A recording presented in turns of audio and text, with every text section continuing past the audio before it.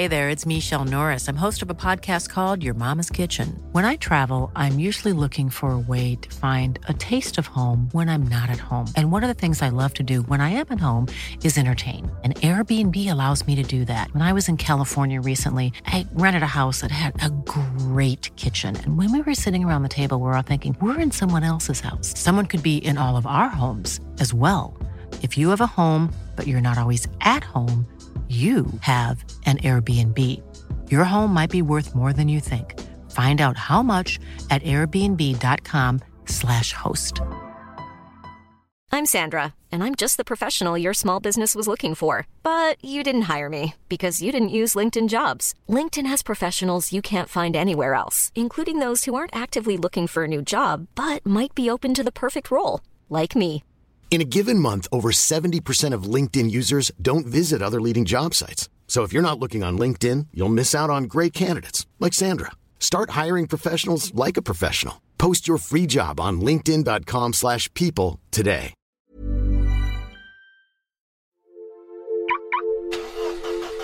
This is a Manhattan-bound B Express train. The next stop is Grand Street. Mind the gap.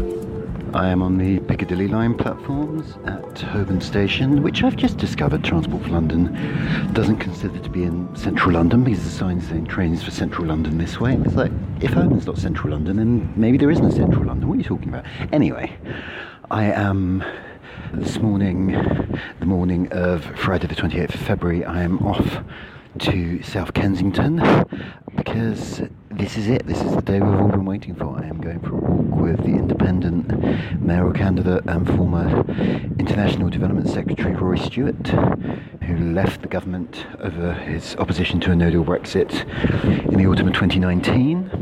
And has since become famous for his, walking about the place while trying to get elected as the independent candidate for Mayor of London. I've been looking forward to this. He inspired this entire project. It'll be interesting. Let's see what happens. Here we go. Here's the train. So we're here in a lovely cafe on the Brompton Road. We were going to go for a walk, but it is unfortunately typical London weather. So there's another campaign promise broken already. But anyway, I'm here with Rory Stewart, independent candidate to be Mayor of London. Rory, how's the campaign going? Well, I'd say this is not a very auspicious start. I mean, as the walking candidate, to be sheltering from the freezing rain is not really a very good sign. So I got to say, it's pretty embarrassing, humiliating beginning to my Great New Statesman podcast. It is. The whole reason I wanted to do this is because I also spend a lot of my time walking aimlessly around London. Well, I don't even have a campaign to do. That's just what I enjoy. It seemed like something we should obviously try and do, and yet here we are having a coffee. You're going to eat some porridge. Let's talk about the campaign. So I guess the first question is, why are you here? You're International Development Secretary. You left the government because of Brexit. You left the Conservative Party because of Brexit. What made you think that the obvious next step was to run to be an independent Mayor of London? It begins with London. London's a miracle, but with all its miraculous nature, and genuinely it is a miracle, it's the prow of the boat of history, first city to industrialise, first city to deindustrialise, and now a city where 38% of Londoners, like me, were not even born in the United Kingdom, right? And less so with me, but in general, this is actually the incredible potential and energy and example and leadership that London is showing to the world of how that simple fact makes us world-beating, the way that we handle that, the way that has unlocked opportunities for us. Nevertheless, the next 10 years is not going to be an easy time for London. We can see this in very short term when you think about the possible challenges that something like coronavirus even this week might pose. But the longer term, if you think about what we have to do in terms of climate change over the next 10 years, right, what would it mean to go carbon neutral by 2030? Brexit, however you voted, I voted Remain, but however you voted, you've got to accept that there are going to be serious challenges to London in terms of how you adjust to Brexit, and that's before you get on to robotics, quantum computing, nanotechnology, and what that's going to mean, AI, for the way in which this city in 2030 is going to be completely different to the city we know today. And so my argument is that you need a mayor who is very, very interested in change and who's quite brave and who's pretty effective. And I feel there is so much potential in the role of the mayor to actually protect people, yes, keep them safe, get the basics right, but also unlock this city, transform this city, find the potential of this city, and find the potential of this city in a way even greater than what we've got at the moment. I mean, it's a strange thing to say because obviously I, like everyone in the city, feels incredibly proud of what this city is, what it's achieved. But to stay on top of its game, to really fulfill everything it could mean for Britain and the world over the next 20, 30 years, I think needs a quite different form of leadership. That's a good argument for a particular type of mayor. I'm sure we'll come on to... Oh, your porridge has arrived. That's exciting. Very much. Oh, it's my lovely porridge. Is it possible, please, to have it without... Can I... Oh, it's fine. I just want a plate to put... that's fine. No problem. I just want to take the bananas off. I'm very happy. Okay. It's not going to help. It's fine. No, really, it's fine. I can remove them if you want. No problem. Okay. Thank you very much. Good. Thank you. On we go. That was a nice banana introduction to the podcast. So just to explain what the listener is getting here. The listener is getting me removing bananas from the top of my porridge. And this is me showing that I'm an effective mayor that takes decisive action. I was going to say, Nick, we should cut that bit, but I think actually, given you're narrating it, we might as well leave it in. It's a nice bit of colour. That's a compelling case for why London needs a particular type of person as mayor, perhaps. But I mean, I guess two questions. Like, firstly, why do you not think either Sadiq Khan or your former party colleague Sean Bailey can play that role? And secondly, why you, as opposed to, there's 9 million people in the city. Why you specifically? Okay, so two things. Sadiq Khan is somebody who has viewed this role almost as though he was an ambassador for London. He's primarily focused on communicating values. He's not very focused on delivery. That's clear both in terms of the way that he approaches his job as Police and Crime Commissioner for London. He's not somebody who's particularly focused in getting a grip on crime. He hasn't managed to manage the finances of Transport for London. I mean, he's added £800 million this year alone to the debt burden of Transport for London. He's up to about £14 billion worth of debt. But I think more fundamentally, he's somebody who has strengths as a politician. He's a skillful party politician. But he's not somebody who's comfortable managing or running things. And one of the great ways of seeing this is that the great mayors of the world, mayors of New York, Barcelona, Paris, are people who in personality terms say, we can do this, we know how to do this. They tend to talk about what they can do. We have a mayor who talks about what he can't do. He spends a lot of time saying he doesn't have any power, it's not his fault, it's somebody else's fault, it's the fault of austerity, it's the fault of cuts, and has spent 4 years essentially selling a line that the mayor is powerless. Truth of the matter is that the budget of the mayor is £18 billion a year. It's bigger than the GDP of 76 countries. And he is the chair of Transport for London. He is in charge of the Metropolitan Police. And he has an enormous leadership potential to harness the power of universities, civil society, businesses, well beyond the budget that he has.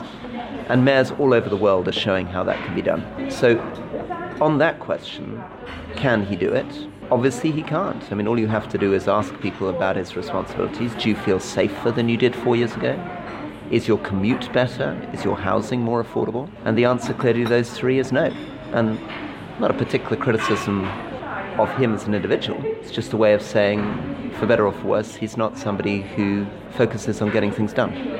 Okay, but there is a Tory candidate in the race. I know he's often forgotten in these conversations, but Sean Bailey does exist and is running. Couldn't he be the sort of transformative mayor that London needs?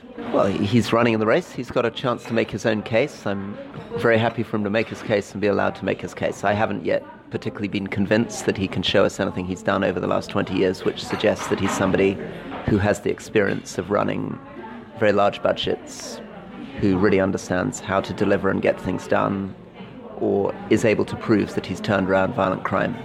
So why you? I mean, you were an MP for Cumbria somewhere, wasn't it? Why sort of go to the other end of the country for your next campaign? Well, let's take two things. Why me? Fundamentally, I'm a Londoner, but I'm a Londoner who has experience delivering in Britain and all over the world. So if we take crime in London is very, very sadly at a very bad level. The homicide rate is the highest level it's been for 11 years. And that's something that I experience when I visit a mother. I look at photographs of her beautiful son bouncing on a trampoline. and hear how he was stabbed 20 yards from her front door. It's something that I find even in more straightforward ways with the number of people who are mugged and have their telephones taken off them or who've been burgled in their houses. And it can be turned around. And the reason I know that is that I took over a situation as the prisons minister, which felt very, very similar. Between 2013 and 2018, when I took over as the prisons minister, violence in prisons had gone from about 7,500 violent assaults a year to 31,000 violent assaults a year. Tripled. And people said when I arrived in that job, much as Sadiq Khan does about his job at the moment, that there's nothing that you can do about it, that there are deep, complex causes, this is all about central government cuts and resources, and indeed my predecessor in the job said there's nothing you can do, there's no money, keep your head down, hope you get reshuffled. As soon as I arrived on the landings, it was obvious to me that this could be turned around, and it could be turned around much more quickly than people believed. And that was firstly about my saying, I will resign unless I reduce violence in prisons in 12 months. I brought in a brigadier from the army. We set up an ops room. We focused on the 10 most challenged prisons. We drilled down into the data. I got on the landings with the prison officers, shadowed them on their shifts from before 7 in the morning. We got right down to rewriting the checklists, and we reduced violence. We turned that graph around within 7 months. We can do the same in London, and it begins with tripling the number of uniformed police on the streets. But the point is this. It isn't that I'm talking a good game, right? All these candidates could say that. Incidentally, they're not saying that, but they could say that. The difference is I know how to do it. I've managed uniformed organizations before. I understand how you do this. I love police officers. I get how training works. I get the difference between somebody patrolling the street who's going through the motions and somebody who's doing it actively and intelligently and developing the right community relations. I understand the tensions between putting all the money into bureaucracy in the centre and getting people out on the streets. Because fundamentally, for the last almost 30 years of my life as a public servant, I have largely been somebody who hasn't been a professional politician, but somebody who has managed and done things. My reputation, I think, if you talk to anyone who worked with me as a minister in the House of Commons, was not particularly as a political figure. I wasn't a very party political figure. I wasn't very interested in party politics. My reputation was as somebody who, when the floods happened, got straight out there within an hour, standing in the floodwater, in prisons, on the landing, offering to resign. As soon as I took over as the Environment Minister, bringing in the plastic bag tax. These are the kind of things, kind of experiences that I would bring to running London. But what about the idea that, there isn't a mayor in Cumbria now, but there could be one day? Could you not have been agitating for that, or fighting for the regions a little bit? Truth is that I am somebody who, like most people in London, has a mixed life. I'm somebody who's spent time in the north of England. I spent time outside the United Kingdom. And in other ways, I'm very, very, very much a Londoner. I don't talk much about that because I think a Londoner is a choice. Anybody who wants to call themselves a Londoner, even if they've only been in the city for 2 years, I would feel proud to welcome as a Londoner. But if you're interested in my own personal story, I still live in the same house that I lived in as a baby. I walk here in London. I delivered my own son on the bathroom floor of that house. I walk my son to the same little school that my father walked me to when I was 5 years old. My grandmother was a Wimbledon councillor. My grandfather was a GP in South London.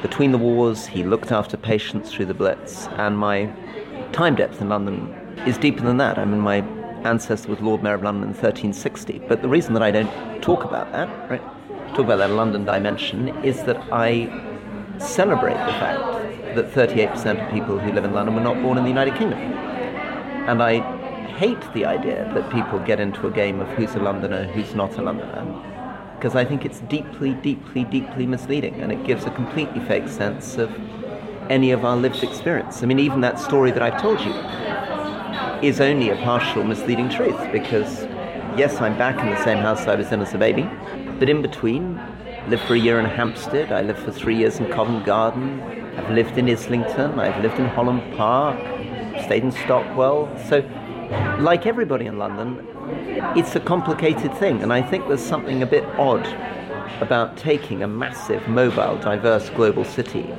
and trying to insist on the sort of identity that you would associate with somebody living in the Outer Hebrides. Let's move the conversation on. You're talking about having slept in lots of different places. So that gives me a lovely segue to the fact that this is part of your campaign strategy right now. You're spending a night a week sleeping somewhere else. You're also, you started the campaign by walking everywhere. This is not the standard way political campaigns run in this country. Like, why? What inspired this kind of strategy?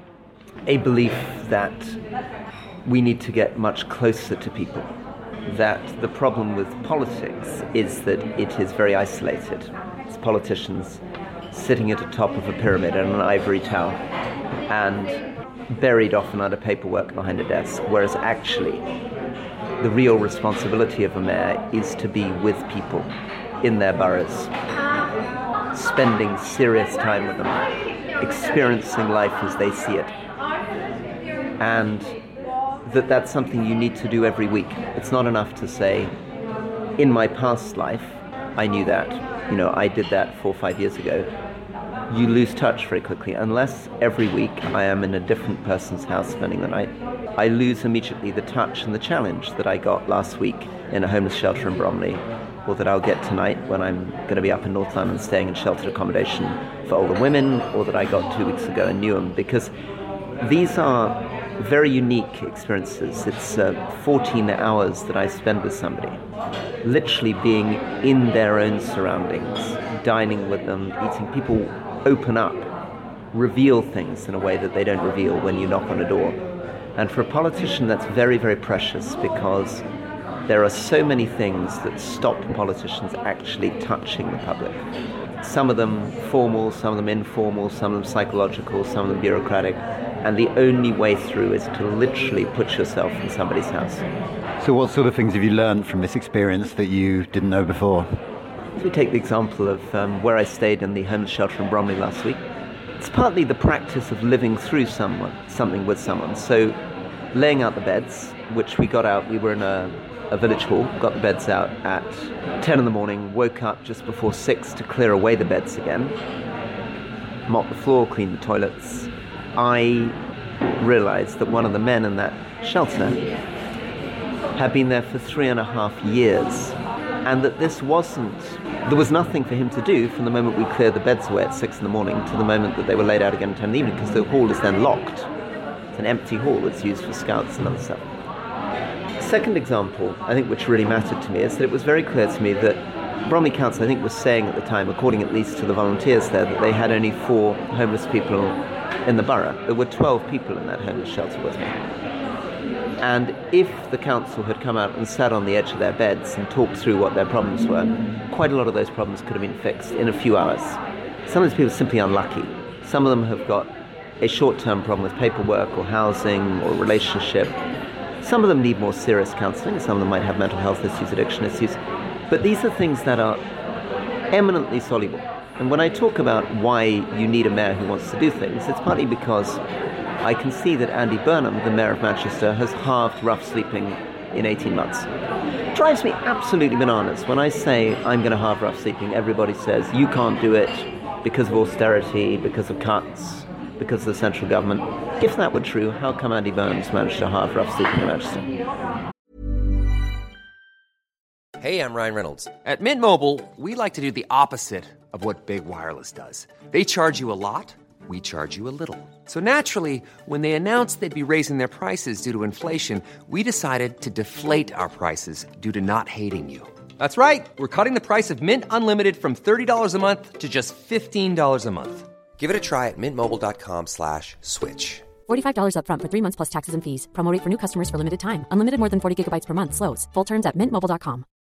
Millions of people have lost weight with personalized plans from Noom. Like Evan, who can't stand salads and still lost 50 pounds. Salads generally for most people are the easy button, right? For me, that wasn't an option. I never really was a salad guy. That's just not who I am. But Noom worked for me. Get your personalized plan today at Noom.com. Real Noom user compensated to provide their story. In 4 weeks, the typical Noom user can expect to lose 1 to 2 pounds per week. Individual results may vary. Hey there, it's Michelle Norris. I'm host of a podcast called Your Mama's Kitchen. When I travel, I'm usually looking for a way to find a taste of home when I'm not at home. And one of the things I love to do when I am at home is entertain. And Airbnb allows me to do that. When I was in California recently, I rented a house that had a great kitchen. And when we were sitting around the table, we're all thinking, we're in someone else's house. Someone could be in all of our homes as well. If you have a home, but you're not always at home, you have an Airbnb. Your home might be worth more than you think. Find out how much at airbnb.com/host. You've just unveiled quite a detailed housing plan, actually. Do you want to tell us about, how obviously housing is a much broader crisis in this city than homelessness? What's in your housing plan? How are you going to get stuff built? The big unlocked potential of London is the fact that the Mayor of London owns 5,500 acres of Transport for London land, Mayor's land. And at the moment he's selling it off, generally for a short-term cash return. He's eating our money, our land, in order to put it into the running costs of the tube. If I became Mayor, we would stop that on day one. That would become the Mayor's contribution to the Mayor's Building Company, and I would use the Mayor's Building Company to build out affordable housing on that land. And that would be for nurses, for teachers, for key workers, for young families, for older people. And it would be owned and managed by the Mayor's Building Company for the long term, for the people of London. And so affordable housing is one of those phrases that's been kind of slightly ruined by politics. When you say affordable housing, what exactly are we talking about here? Are we talking subsidised? Are we talking social housing, shared ownership? What exactly do you mean? The core of this housing, majority of it, needs to be genuinely affordable. By that I mean linked to your income, not linked to the average rental price. So linked to what you can actually afford to pay. The problem with what the Mayor's doing is twofold. Firstly, he promised to build 150,000 affordable homes, and he's built barely 20,000. Problem number one. Problem number two, these homes that he's building are often 80% of market rent. 80% of market rent is completely unaffordable. It's a meaningless thing. So I would build the houses more quickly, I would retain ownership of these houses, and I would deliver them at a level that was affordable in relation to your income, not in relation to your rent. Just one last question on this. Public authorities often come in for a lot of stick for the fact they are essentially selling their assets off. Like we're seeing this in a lot of Labour run in the London boroughs. As I understand it, though, that's because there is a sort of fiduciary duty to kind of maximise the value you get out of your assets, right? And if you're an inner London borough, you probably own a lot of expensive land. And is that not a factor in what Sadiq Khan is doing here? Like, is it actually possible to say, no, we're not going to do that? 100% possible. 100% possible. You're absolutely right. There is a treasury theory that you need to get best value for the land. But that completely allows you to keep that land. Right? You're not forced to sell that land. Keep that land and build housing on that land.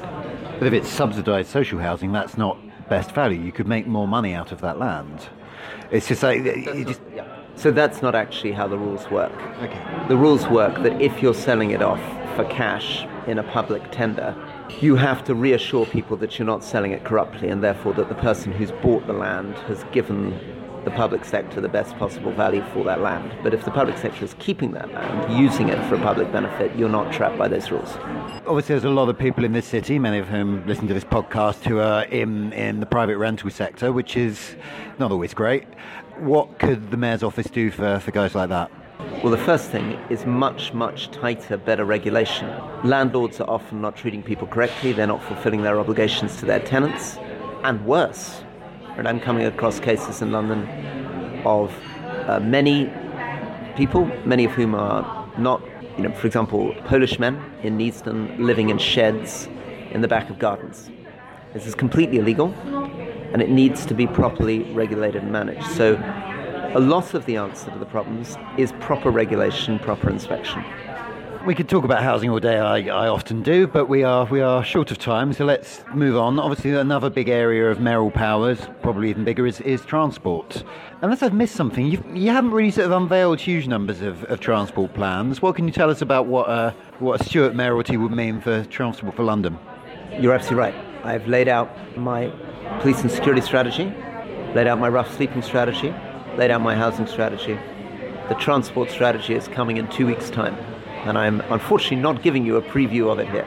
Is it worth saying at this point that this podcast won't be out for another 13 days? I'm not going to reveal the details of it, but I think to give you a sneak preview if you're interested, the first simple fact to understand about Transport in London is that you need to use data much better and have much more flexible pricing to make sure that as we make the transition to a carbon neutral economy, the burden of that doesn't fall on the poorest people in society, and that broadly speaking, the wealthier pay and the polluters pay. So you can expect a policy where you will see me going after unnecessary Amazon freight deliveries coming in at peak time and congesting our city. You will see me going after some of these supercars that you can see outside the window. And you'll see me leaning into innovative solutions on public transport. Okay, let's do an easy one. I am personally very big on the idea that the overground network should have separate line identities. Each should have their own name, maybe a different colour. Can we here and now get your support for this plan? Absolutely. Great plan. I'm stealing it straight away. We're seriously steal that one? Yeah, I want someone to do this. I'm going to do it. And we're going to come up, maybe if you can give me 2 minutes on the podcast, we could even generate some fun names for these lines and think through how to do it. And I want to put it all up on the Tube network, so it's all visible. We're going to rewrite the Tube map of London. So the full overground network is visible alongside the underground network. And then I'm going to put a lot of that overground underground, because I'm going to build beautiful houses on ugly rail lines. Okay, now that's interesting. Did you hear about plans like this? Is that actually possible? Can you do decking to create more land in London using railway lines like that? 100%. You need specialist building contractors. It's more expensive, of course, than building in a conventional way, but you absolutely can do it. So you and I are going to work together, not just to make the overground named like the underground or appear on a map like an underground, but we're going to make it underground. Okay, I should say at this point that Skylines is politically neutral. The New Statesman obviously has a long history of being on the left, etc. Moving on, just a fairly open question. What else will you want to be talking about during the campaign? To talk about a human city, by which I mean a city of 700 villages in which you are never more than 10 or 15 minutes walk or cycle ride from a great community facility. Youth zone, community centre, same would apply. You'd be in the same distance from green space, same distance from a thriving high street. I want, and this is part of our response to climate, to feel that you don't need to travel halfway across the city in order to access wonderful things. I want vibrant neighbourhoods, and I want to bring them alive, and I want to use digital technology to unlock volunteering within those neighbourhoods. What about, I'm just thinking of things that we should talk about. Cycling, perhaps. Do you have any big ideas on London's cycling infrastructure? Is that in the transport plan that we're going to wait on? You can expect me to say a lot about cycling in the transport plan. Okay, let's go back to some broader questions to wrap up. As I said earlier, you started this campaign with walking. Why walking? What was we kind of talked about your sort of sleeping out strategy. We didn't really talk about the walking stuff. What was it that made you think that was the way of kind of approaching sort of new phase of your political career? The thing that defines us as humans is the fact that we have 2 feet and walk. Very distinctive. In fact, it goes right the way down to the anatomy of our big toe and the shape of our pelvis. So getting your feet on the ground is something that has distinguished us as a species for about 4 million years. But it has a powerful symbolic element too, because putting your feet on the ground, getting out in the fresh air, exposes you to the elements, to the architecture, to the public space, and above all, it leaves you open and vulnerable to people who can come up to you, who can poke you in the chest, who can challenge you, who can shout at you, who can tell you that you're angry, and who you, as a public servant, have to respond to, be accountable to. So for me, walking is a biological activity. Walking is a spiritual activity, but above all, walking is an act of public service. What's your favourite walk in London that you've done?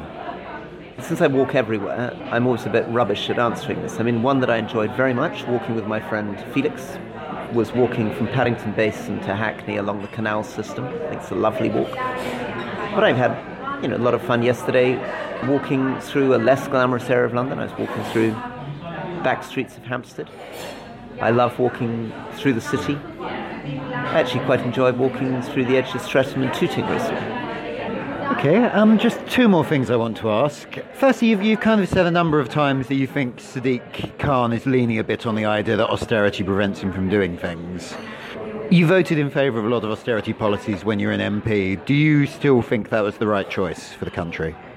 I definitely felt that austerity went too far. I said that. So as a Member of Parliament in the House of Commons, I publicly opposed police cuts. I also, as a Minister at the Dispatch Box, said that we'd cut too many prison officers, and in fact drove through to get another 4,300 officers recruited back on the lands. But I also believed that the government needed to do something to sort out the public finances, that the situation 2008, 2009, that debt burden, which was a government which was spending £140 billion a year more than it was taking in revenue, couldn't be a long-term solution for the country. And I think the final thing I'd say is, in all the jobs that I did in government, I accepted that there are resource constraints, that there are problems of power, but that what you want in a minister or a mayor is not somebody who spends their time blaming other people and complaining about the hand they've been dealt, but somebody who plays the hand they've been dealt with confidence and power and to the best of their ability.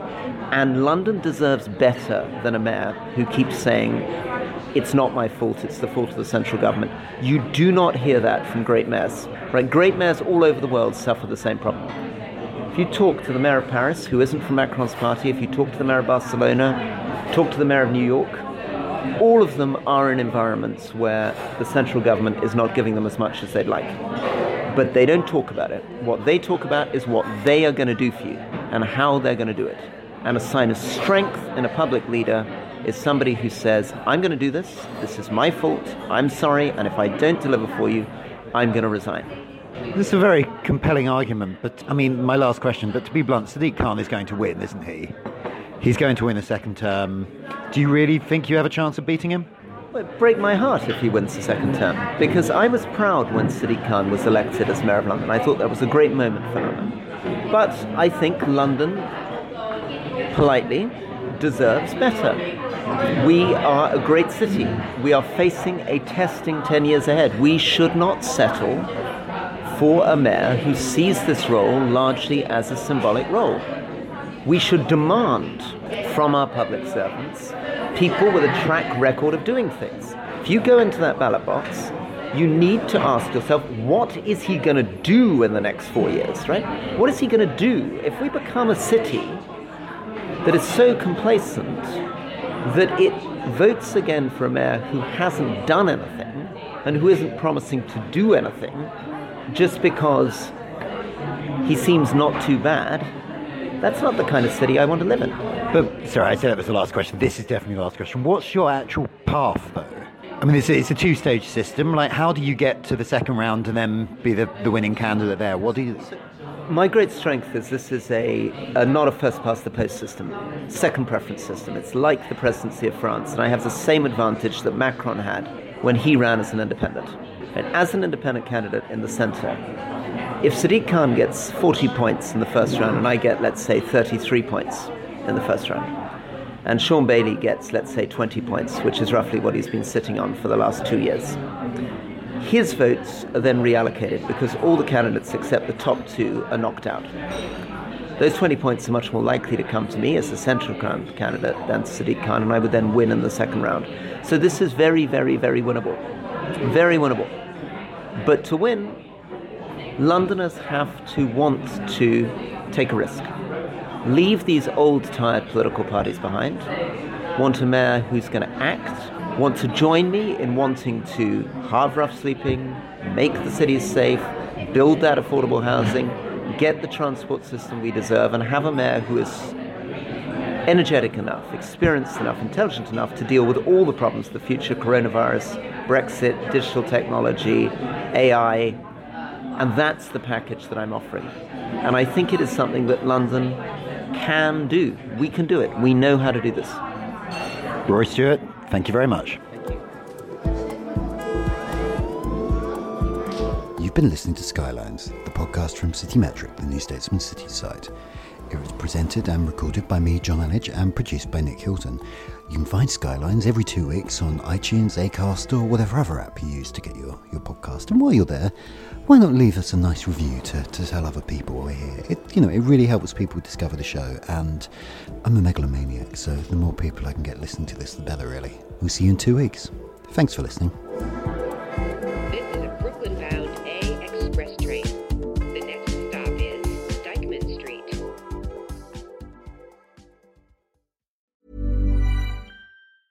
Planning for your next trip? Elevate your travel style with Quince. Quince has all the jet-setting essentials you'll want for your next getaway, like European linen, premium luggage options, buttery soft Italian leather bags, and so much more. And is all priced at 50 to 80% less than similar brands. Plus, Quince only works with factories that use safe and ethical manufacturing practices. Pack your bags with high-quality essentials you'll be wearing for vacations to come with Quince. Go to quince.com/pack for free shipping and 365-day returns. When you make decisions for your company, you look for the no-brainers. If you have a lot of mailing to do, Stamps.com is the ultimate no-brainer. Use the Stamps.com mobile app to mail everything you need to keep your business running with up to 89% off USPS and UPS. Make the same no-brainer decision as over 1 million other businesses with Stamps.com. Use code PROGRAM for a special offer. That's Stamps.com, code PROGRAM.